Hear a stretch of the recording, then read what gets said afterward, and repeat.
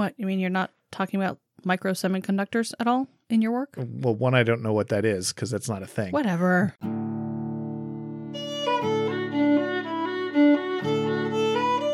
Welcome to Charlotte Mason Says. I'm John Schindel, here with my wife Crystal. Join us as we read and discuss the Home Education series.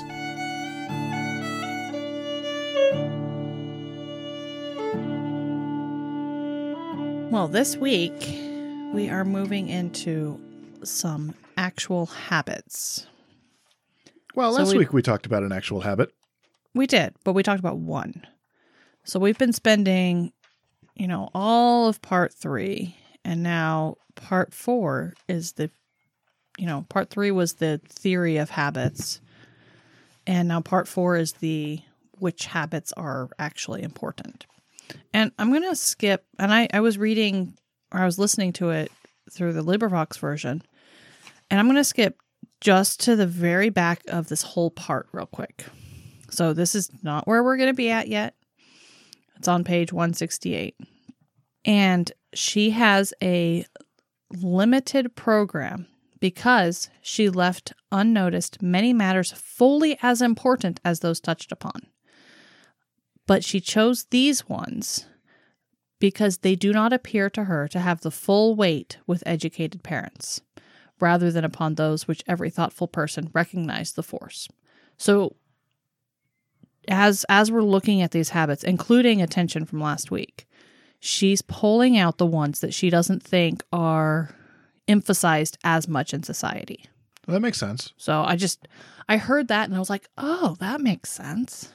That makes sense why she chose these ones specifically as compared to anything else. Mm-hmm. Because she thinks that, specifically educated parents work on habits with their children. They already do this. But these are the ones that she specifically sees that they are failing to address as much as she thinks they should. Huh. So. Well, all right then. I don't know. It caught my ear when I was listening to it, and I was like, that makes sense. It does. Well, and at least it gives some reason why she chose these as compared to anything else she could have chosen. Mm-hmm. Interesting. So last week was all about attention. And this week we will be starting with application. And what's interesting is she says, we want rapid mental effort. We need to be able to apply this. And she's like, I still understand that children are children. I still get that there are tortoises and there are hares. However, they can be trained to move every day a trifle quicker.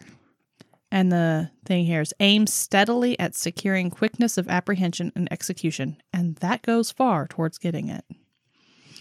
The Scholé sisters did a online workshop this last Saturday about goal training and or goals, 30-day goals, 60-day goals, 90-day goals, specifically for this time when we are, as a nation, under quarantine for the coronavirus. And one of the things they said was, just do one burpee a day. One burpee a day for 90 days will get you a long way. So that one little thing. Yeah. Well, it's something that we've talked about, or I know I've said it any number of times, but just taking one step towards the ideal, doing one thing that gets you closer to that. And she's talking about that too here. She's that quote that you said, she's saying, just you aim for it. There's the common quip, the common saying, you can't hit what you don't aim for. And so if you're not aiming, if you're not trying for something, you'll never get it. Or aim at nothing and you'll always hit it. Well, I mean, yeah, that's the inverse of it. Or shoot for the moon, and if you miss, you're among the stars. Okay, we're going to move on. Yeah. I'll let you go ahead now. Well, she says, so she moves on to zeal, and she says, his zeal must be stimulated. Let's see. So she moves on to zeal, and she's talking about how to get the child interested in doing their work.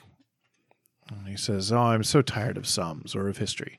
Well, she says his zeal must be stimulated. There must always be a pleasing vista before him, and steady, untiring application to work must be held up as honorable, while fitful, flagging attention and effort are scouted. So, I guess to modernize here, But they're scouted. right? I don't understand that word in that context. You see them.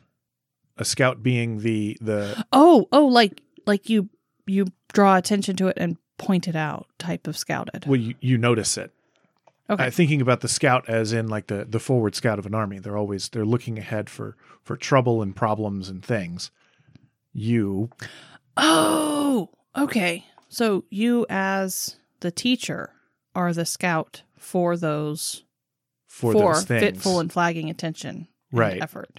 So you, the teacher, are looking for those things, and when you see those things, you need to make sure that you're putting a pleasing vista before him, Okay. and that you're holding up steady, untiring application to work as honorable. It makes sense now. Thank Good. you. I'm glad. It's definitely some archaic language, we'll say. It's not explained. No, And it's not used in a term that we use colloquially Right. anymore. really the only reason that I turned on to that word is because that word is used a lot when playing tabletop role-playing games. Gotcha. Because I guess D&D did come in handy right? once. I'm going to say multiple times, but you know what? That's just me. Chapter 3, The Habit of Thinking. So one of the interesting things is these chapters are super short, and half of this chapter is a quote. So, because it goes all the way down to the word a lion. Well, she has to define what she means, what thinking is. Mm-hmm. And yeah, as she's wont to do, she quotes a large portion of something. So she says, by thinking, let us mean a real conscious effort of mind and not the fancies that flit without effort through the brain. So when we were talking about attention early in that chapter, we were talking about the ability to control your thoughts. And I think that's direct them. Yeah, and direct your thoughts. And I think that's what she's talking about here is the active directing and controlling of your thoughts to think about something specific, Okay. not to let your mind flit around like the child who heard about Cinderella's slipper being glass and then went on a tirade. Tangents. Went on a tangent and all of a sudden was wondering why you don't wear glasses. Yeah. I think that's what she's contrasting here is she's specifically pulling out the thinking part of that, even though she's kind of already talked about attention being part of thinking earlier. They're all interconnected. They really are. So the example she gives is by the Archbishop Thompson in his Laws of Thought. And if you ever want to go look this up, make sure you find the second edition, which was written in 1849 and called An Outline of the Necessary Laws of Thought. This example is not in the first edition, which he wrote 7 years prior. So he was an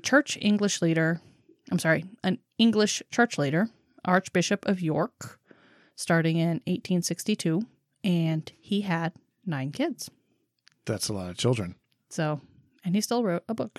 I think he wrote a couple of books, but...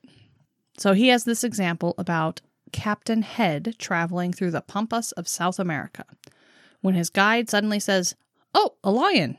And the guy's like, Captain Head's like, "What? There's no lion."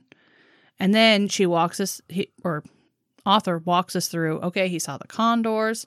Beneath that, you'd know there's a carcass of something. And if it was jackals or, what was the other one? Was it hyenas? Jackals or dogs. Yeah. Then the condors would have been down there. But because he knows it's a large beast that would drive the condors away, he knows it's a lion. Yada, yada, yada. It's a lion. And he was able to walk through that process of thought almost unconsciously to get to the fact that there is a lion. Right. And said, this is the sort of thing that children should go through more or less in every lesson. Tracing of effect from cause or of cause from effect. The comparing of things to find out where they're alike, where they're different, and a conclusion as to the causes or consequences from certain premises. She uses this example in Parents and Children at some point. Well, the footnote says, this example, offered by so able a psychologist, is so admirable that I venture to quote it more than once. Well, she definitely does, because I remember this story coming up in Parents and Children, and I don't remember where or why. It's like the story of the man with the food that, the soldier with the food that says attention. Yeah, you were saying that came up in book 3 as well. Yeah, like, if she's got an analogy that works. Right? May as well beat it to death. Who knows? Maybe people haven't heard it yet. Well, here we are spreading the good news. So the next chapter then is the habit of imagining.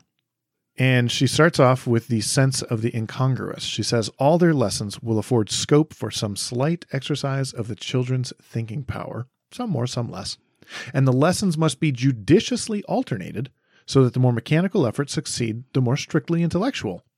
And that the pleasing exercise of the imagination, again, succeed efforts of reason. So this was interesting. She used the same wording, judiciously alternated, on page 142 when talking about the timetables and the definite work. Oh. So she uses that same phrase. And if the lessons be judiciously alternated, some's first, say while the brain's quite fresh, and then writing or reading or some more or less mechanical exercise by way of rest. So she's when you say something twice, you emphasize it. Yeah. Yeah. So, well, and here she is talking about it again then. But she's saying that you can't just think reason. You have to, the imagination is the opposite of reason. And so you have to do reason and then imagination. And so while you're exercising your imagination, you're letting your exercise of reason rest. Mm-hmm. So she goes in and she talks about Alice in Wonderland a little bit. She calls it a delicious feast of absurdities, which none of us, old or young, could afford to spare. But it's doubtful whether the child who reads it has the delightful imaginings, the realizing of the unknown, with which he reads the Swiss Family Robinson. And she continues, there's a couple of different types of books she mentions here. She's got Alice in Wonderland, which she says is, like you said, a delicious feast of absurdities. Swiss Family Robinson, delightful imaginings. These Christmas books, which she doesn't really go into, but it sounds like they're kind of light reading type books. And then this Diogenes and the Naughty Boys of Troy is irresistible, but not the sort of thing that the children will live over and over again. So she's laying out a couple of different categories. Mm-hmm. Let me sidetrack real quick. Diogenes and the Naughty Boys of Troy is in a book called The Book of Knight and Barbara, being a series of stories told to children by David Starr Jordan. It is corrected and illustrated by the children. Nice. So the story is kind of a short story type thing. There's in a big city called Corinth, there's an old man named Diogenes. He didn't live in a regular house, but a big tub, sort of a barrel. So it kind of almost talking down, more conversational style. Okay. And it goes on, the bad boys of Corinth rolled him down the hill in his barrel. And then they did it again the next night. And so he finally had enough of it. So he got a lot of hooked nails. He got a lot of big hooked nails and nailed them all over the outside of the tub. And then when the bad boys came to roll him down the hill, their clothes caught in the hooked nails, and they went rolling along with the tub and with Diogenes. And when they had gone kabump, kabump, kabump to the bottom of the hill, Diogenes came out of his tub and looked for the bad boys. And there they were, pressed out all flat, just like pancakes. And they weren't much thicker than wallpaper. So Diogenes gathered them up, got some mucilage, and papered the tub inside and out with the flattened out bad boys. Ever since then, the bad boys of Corinth have gone to the other side of the town whenever they wanted to have a little fun. Wow. So, a cute story, but not Robinson Crusoe. Right. Or, not the Swiss Family Robinson. Right. Not something where they can dig into it and play out that imagination over and over again. Yeah. With this one, you can roll somebody in a barrel. And you can do that. You can have fun with it, but that's the point, is you roll someone in a barrel. Well, and you can't roll over someone and flatten them and use them as wallpaper. Yeah, that's true. Although I can think of boys who would try that. There is a pretty good article online from lettersfromnebby.wordpress.com where she talks about this quote and the differences, where Lewis Carroll's classic Alice in Wonderland's kind of too far out there.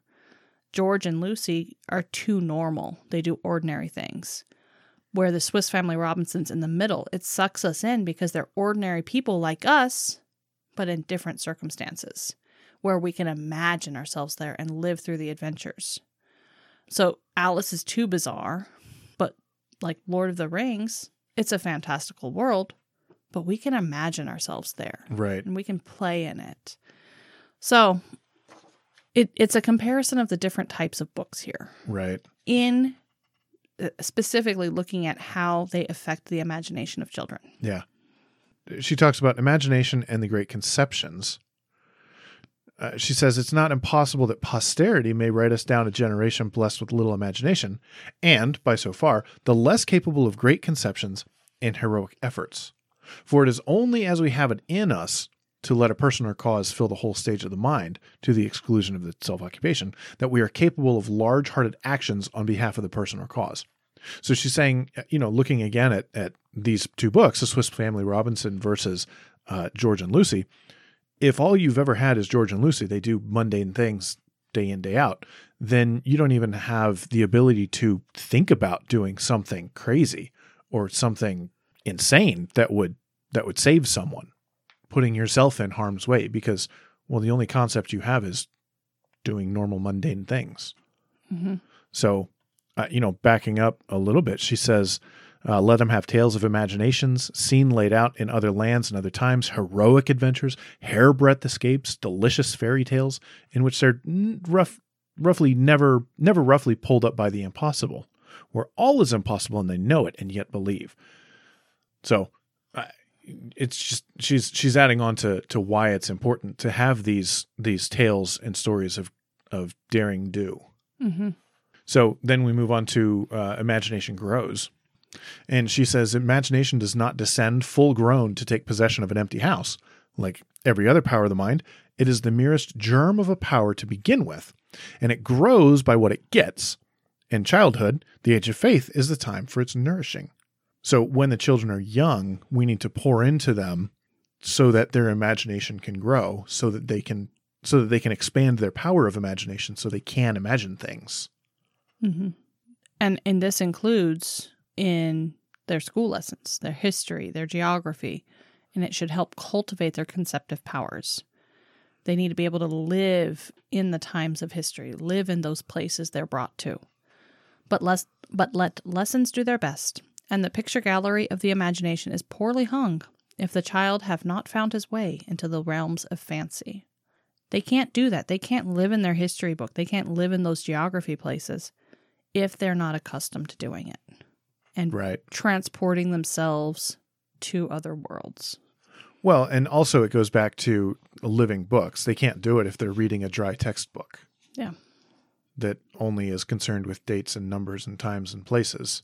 Mm-hmm. There has to be a story. There has to be something for the imagination to grab hold of. Yep.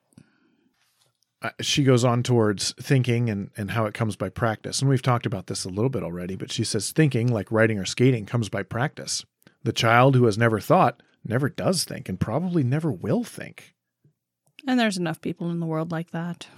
Yeah, there are. The child must think, get at the reason why of things for himself, every day of his life, and more each day than the day before. And she puts forth the suggestion that when the child asks why, you don't answer them immediately. You turn it on them and ask them, well, why do you think that is? And let them puzzle over it before you can give them the answer. Because then they'll remember it, because they had to think about it. Right. Well, and then you, when you tell them why, you can tell them what the train of thought was that got you to that answer. Mm-hmm. And how, and so you're doing more than just giving them an answer. You're giving them a roadmap to find answers. Mm-hmm. So then we move on to chapter 5, the habit of remembering. And she starts out remembering and recollecting. She says, memory is the storehouse of whatever knowledge we possess, and it is upon the fact of the stores lodged in the memory that we take rank as intelligent beings, i.e., we store knowledge we possess. So if we can't store it, we're not intelligent? Yeah, I think that's what she's saying. I think it also, to go on one more, it's acting upon that knowledge that has been remembered. That also makes sense. And it fits with the rest of what she's talking about. Children learn in order that they may remember. Yeah. And she talks about much of what we've learned and experienced in childhood. We can't reproduce it. And yet it has formed the groundwork of after knowledge. And it grows out of those things that we have learned and known. Yeah. Which, the fact that I can't remember most of my childhood, that gives me comfort in the fact that it's still kind of there. It is. Well, and everything you are is built upon those experiences. Whether or not they are specific memories, I can pull up as a picture. Right. So and it seems to me that she breaks remembering down into 3 categories here. And correct me if you think I'm wrong. We've got the first category, which is sunk capital. She says, it's our sunk capital of which we enjoy the interest, though we are unable to realize. So these are your old memories that okay. You can't remember them. But they're there. But they influence you. So that's the first one. The second one is our available capital. We can reproduce, recollect upon demand. So these are the memories that you can remember. And then the third category is the spurious memory. Facts and ideas float into the brain and really don't become a part of it. Mm-hmm. And her example is when the schoolboy crams for an examination, writes down what he has thus learned, and behold, it is gone from his gaze forever. They cram, and then as Ruskin puts it, which I don't want to steal your thunder, but... It's John Ruskin. We've talked about him many times. All right. So as he puts it, they cram to pass and not to know. They do pass and they don't know. So that's the spurious memory. Which has its place. And this is like short-term memory. Right. Where you are able to remember something and then do it and then it be gone. And she gives the example of the lawyer, the schoolboy, the publisher. And I've also heard, actors who do this, where they know they can remember their very first one that they did because they committed that one into memory. Huh. Because it was so much a part of, they were working at it so hard. But as time goes on, they commit it into this spurious memory, their short-term memory, so they can perform it and they can do it appropriately, but they are also capable of forgetting it. Interesting. So that they can, have space for more. Sure. Interesting. And I do this. I have a verse that I know. I'm not going to quote it right now because not do it very well, but there's a verse that I learned, one of my very first Awana verses that stuck in my mind, and everything else is kind of not there anymore because I memorized it to pass, and I did pass, and I don't know. Yeah, that's true. So those are her 3 types of memory: the sunk capital. I'm sorry, 3 types of remembering: the sunk capital, the available capital, and the spurious. Mm-hmm. Which I thought it was interesting to break it down into 3 distinct types of memory. So then we get into science of memory. Right. Then we get into the science of memory. And I think here she asks 3 questions. She asks and answers 3 questions. So the questions are, how do we come to remember? Secondly, how do we gain the power to utilize remembered facts or recollect? And then the third question is a bit longer. And under what conditions is knowledge acquired that neither goes to the growth of the brain and mind, nor is available on demand, but is lightly lodged in the brain for some short period and then is evacuated at a single throw? So how do we do spurious memory? Right. So how do we have sunk capital, or how do we gain sunk capital? How do we gain available capital, and how do we gain spurious memories? Okay. So three types of memories, and how do you get them? So the first answer, she is pretty quick. She kind of dives in and dives right back out. She says the function of the brain called memory, whereby the impressions received by the brain are recorded mechanically, or at least that's the theory. That is, the mind takes cognizance of certain facts and the nerve substance of the brain records that cognizance. And I think that's the answer to the first question, that it just kind of happens. Mechanically. And you don't really have to do anything. It just happens. And she goes into a little bit more detail about what the conditions are for that to happen. And does it become permanent? And she says, any object or idea which is regarded with attention makes the sort of impression on the brain which is said to fix it in the memory. And we do this with a common expression. This sight or this sound or this sensation made a strong impression on me. She says, that's actually what literally happens in the brain. It made an impression. Do you want the child to remember? Then secure his whole attention, the fixed gaze of his mind, as it were, upon the fact to be remembered. And then he will have it. By a sort of photographic process, that fact or idea is taken by his brain. And when he's an old man, perhaps, the memory of it will flash across him. Yeah. And I think that's the answer to the second one is so sunk capital, well, it just kind of happens. The available capital, you got to pay attention. You got to pay attention while you're learning it. The first one's more of the atmosphere memories. Yeah, I think you're right. Because we talked about, because right now we're talking about the thinking habits, the group of mental habits affected by direct training, as opposed to the habits inspired in the home atmosphere, which come by example. So those ones by example kind of exist in your sunk capital memory. Right. I could see that, where it's just kind of the experiences that happen that shape you. Mm-hmm.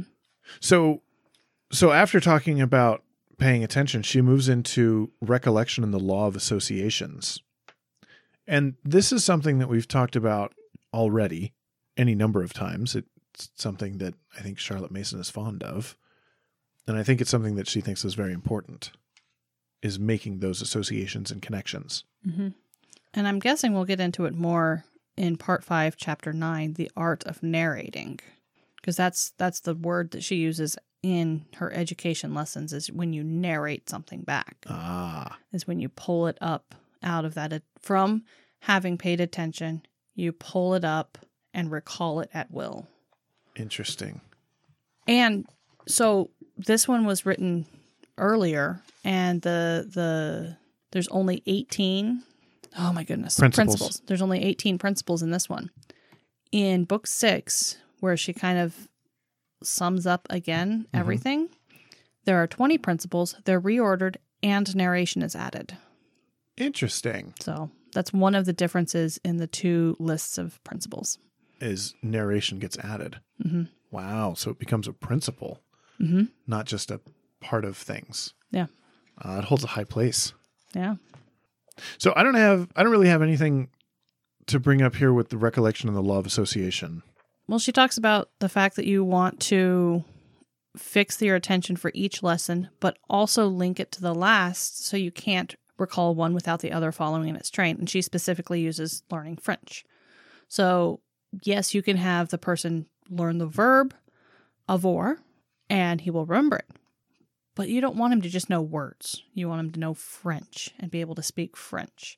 So you have to grow upon each of these pieces of knowledge.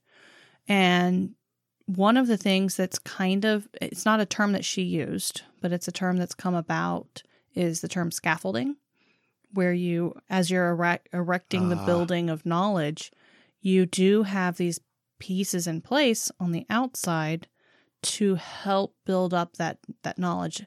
And the scaffolding will be taken away. But as you're going, you can build up to help them remember and help them link those things together. Interesting. This is to make practical use of that law of association of ideas, of which one would not willingly become the sport. And it is the neglect of this law which invalidates much good teaching. The teacher is content to produce a solitary impression, which is only recalled when as it is acted upon by a chance suggestion, whereas he should forge the links of a chain to draw his bucket out of the well. And it's very interesting to think about this in conjunction with the fact that she despises unit studies. And again, in her principles, she talks about the Herbartian theories, the Herbartian doctrine, where the preparation of the knowledge and enticing morsels presented in due order, and the stress is upon the teacher. But she's not saying that connection of due order and morsels is not good. It's that the teacher prepares it. And as she says, the child needs to have be making those connections. Interesting. So that's what I see. That's what I hear. Yeah, that sounds good to me. And there is a fault in the teacher where they just pull out one thing at a time. Right. Where they don't allow that chain to be forged by the child. They just bring out individual things. And I'm sorry, go ahead. I was going to say, or even bring out individual things with no thought of how they do relate. Mm-hmm. So you can't even, there is no form, there is no relation between the one lesson and the next. They're just doing this one and then that one and then that one. And they're three separate things because we have to do these three things. Mm-hmm. Math, history, writing. Well, and it's, again, not where you're forcing those connections, but they are there. But they're there. And so it seems to me that the teacher has to be cognizant of the connections that could be there, mm-hmm. not to pressure those and push those on the child, but at the very least to be aware that they are there, mm-hmm. and be able to use that to teach the child. Well, moving on to the next section, or the next little section, every lesson must recall the last. Let every lesson gain the child's entire attention, and let each new lesson be so interlaced with the last that the one must recall the other. That again recalls the one before it, and so on to the beginning. I wonder here, and maybe you can answer this for me, and it might be a dumb question, but that's okay. Is she talking about each lesson in a given subject, like your math lessons, one follows the other and it builds on itself? Or is she talking each lesson... the math be interlaced with the history, be interlaced with the reading? Yeah. I don't know. My guess is by subject. But I do know, and we'll be diving into lessons as instruments of education in a little bit, but I do know that after year one, after Form 1B, which was the child's first year when they're getting their feet wet, then the history and the literature are put together in the forms. And a form is about 3 years.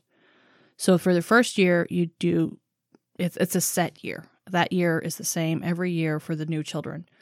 But then the next 2 years of Form 1, the history and the literature are linked. And then the next 3 years of Form 2, the history and the literature are linked. Huh. So that regardless of what cycle you come in on, you're linking your history and your literature. Interesting. Because it makes it. I can see it both ways. I can see one. I mean, I did math my entire life, math and science. Those things have to build on one another. You don't get to. We were talking about it earlier with the kids. You don't get to multiplication without addition. Mm-hmm. But addition is just. Multiplication is just. Yeah, I'm sorry. Multiplication is just addition by group, mm-hmm. and it's a simplified method of addition. Well, subtraction is just the opposite of addition, and division is just the opposite of multiplication. And the same is true when you get into calculus and differential equations and integral equations. Which, tangent, I think is one of the failings of today's math, is that you don't build those blocks solidly enough, early enough, so that children are left behind, even if they superficially know it. Well, and they're not treated as building blocks. Or anyway, I can't speak to that. I don't know what the math curriculum. I can't even tell you what it was like when I was in high school. Didn't you do Saxon? I did Saxon, Okay. which Saxon is notorious for beating these things into your brain, because you have to do like 50 to 100 problems every day. And half of them are the lesson that you just did, and the other half are the lessons that you did over the last 6 months. Yeah. It's painful, but it makes a point. So, I can see how math and science build on one another and grow on one another. At the same time, I could see how she could be talking about interdisciplinary stuff, where you're talking about history, and then you go over to math, and then you go to art. And as you're going through the day, all of those things still connect in one way or the other. Mm-hmm. I don't know. Okay. Although, here's a plug.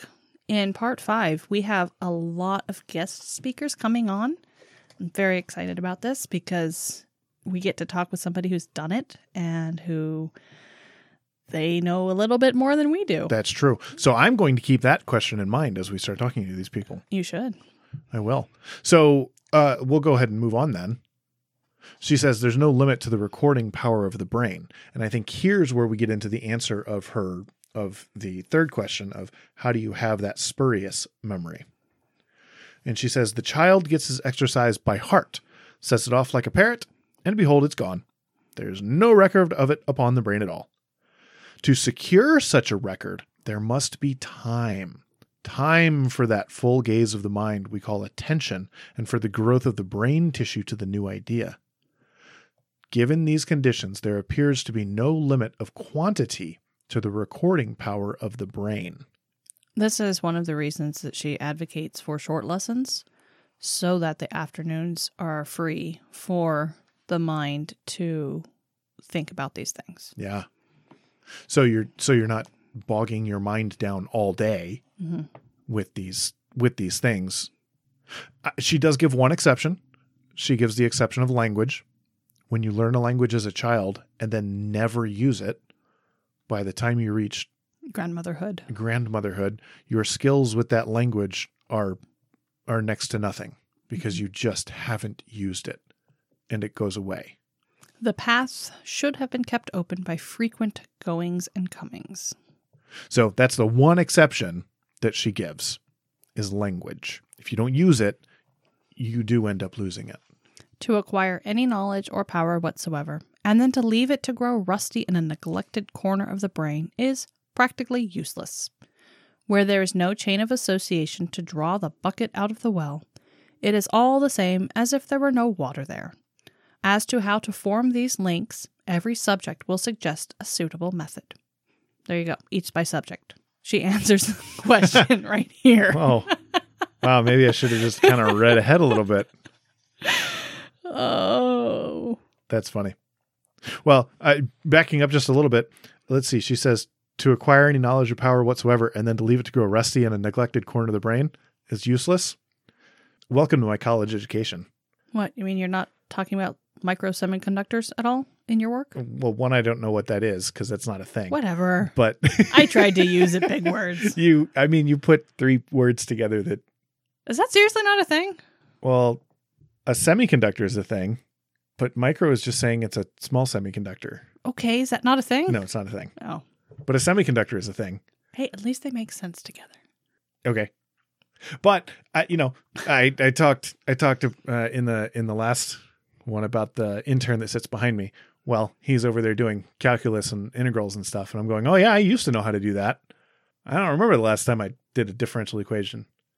So yeah, that's my college education. Practically useless. Woo! She has a water analogy again. She does. And again, she talks about Switzerland and Holland, and the one is linked to the other by the very fact that they have nothing in common. Which I don't understand. I don't get that. If they have nothing in common, then they're not linked. The association will be one of similarity, not of contrasts. And in our experience, colors, places, sounds, odors help recall persons or events, but sensuous order or sensuous things like that can't be employed in education very easily. The link has to be where they're associated. The link between any two things must be found in the nature of the things associated. So they're countries. Holland and Switzerland. I don't know where she went with that example. I really don't know. I think what she's saying is that if you're going to, I think she's showing the example of just jumping around doing random things. Today, we're going to learn about Nigeria. Tomorrow, we're going to learn about Switzerland. After that, we're going to learn about China. What's similar about these things? She's giving an example of what you should not you shouldn't do. Because what would make sense is, all right, we're going to do Wales today. Never mind. I'm going to give an example I actually know things about. We're going to talk about Virginia today because I don't know what sits next to Wales. And then after Virginia, we're going to talk about Maryland because Maryland is right next to Virginia. And then we can talk about West Virginia because that also borders. You're laughing at me. Wales is an island. I'm pretty sure Wales is okay. We're looking at this up right now. Great Britain. I'm pretty sure Ireland is an island. Oh, Wales. Wales is a part of the island, the British Isles, you might say. I was wrong. Yeah. The Isle of Man is an island. There's a very famous motorcycle race that goes around the Isle of Man where people ride at breakneck speeds. It's insane. Anyway, now I'm lost. Virginia, West Virginia. Right. So those things do relate. Makes me okay. So let's see. So Switzerland's right there, and Holland is. I mean, Switzerland is mountain locked, and the Netherlands is a port. Yeah. It's a seaside country. I mean, you could go Netherlands, Germany, Switzerland, and at least you went somewhere. Or Virginia, Maryland, Virginia, North Carolina, South Carolina. I can't remember what's on top of Maryland off the top of my head. Is that New York? Pennsylvania. So I mean, you can do those things, but you wouldn't just go Netherlands, Switzerland, Greece. They're countries. They're places. Maine, Florida, Arizona. Sure. Like they're states, but what do they have in common? Mm-hmm. So I think that's where she was going with that example. Is this is an example of what not to do because there's nothing in common here. I think she gave a negative example. I missed that. I thought it was a positive example. I missed it too until I started thinking about it when you said it. And those are the habits we're going to talk about today. That's it. Next time, stay tuned for more. Next time we're going to come back with the habit of perfect execution, which is something I'm awesome at, and then we're going to talk about some moral habits. Mm-hmm. So I'm kind of excited about that, and that'll be good. Thanks for hanging out. Thanks for listening, and we'll talk to you next time.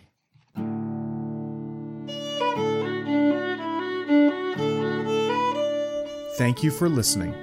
Join the conversation with us on Instagram, Facebook, or Twitter.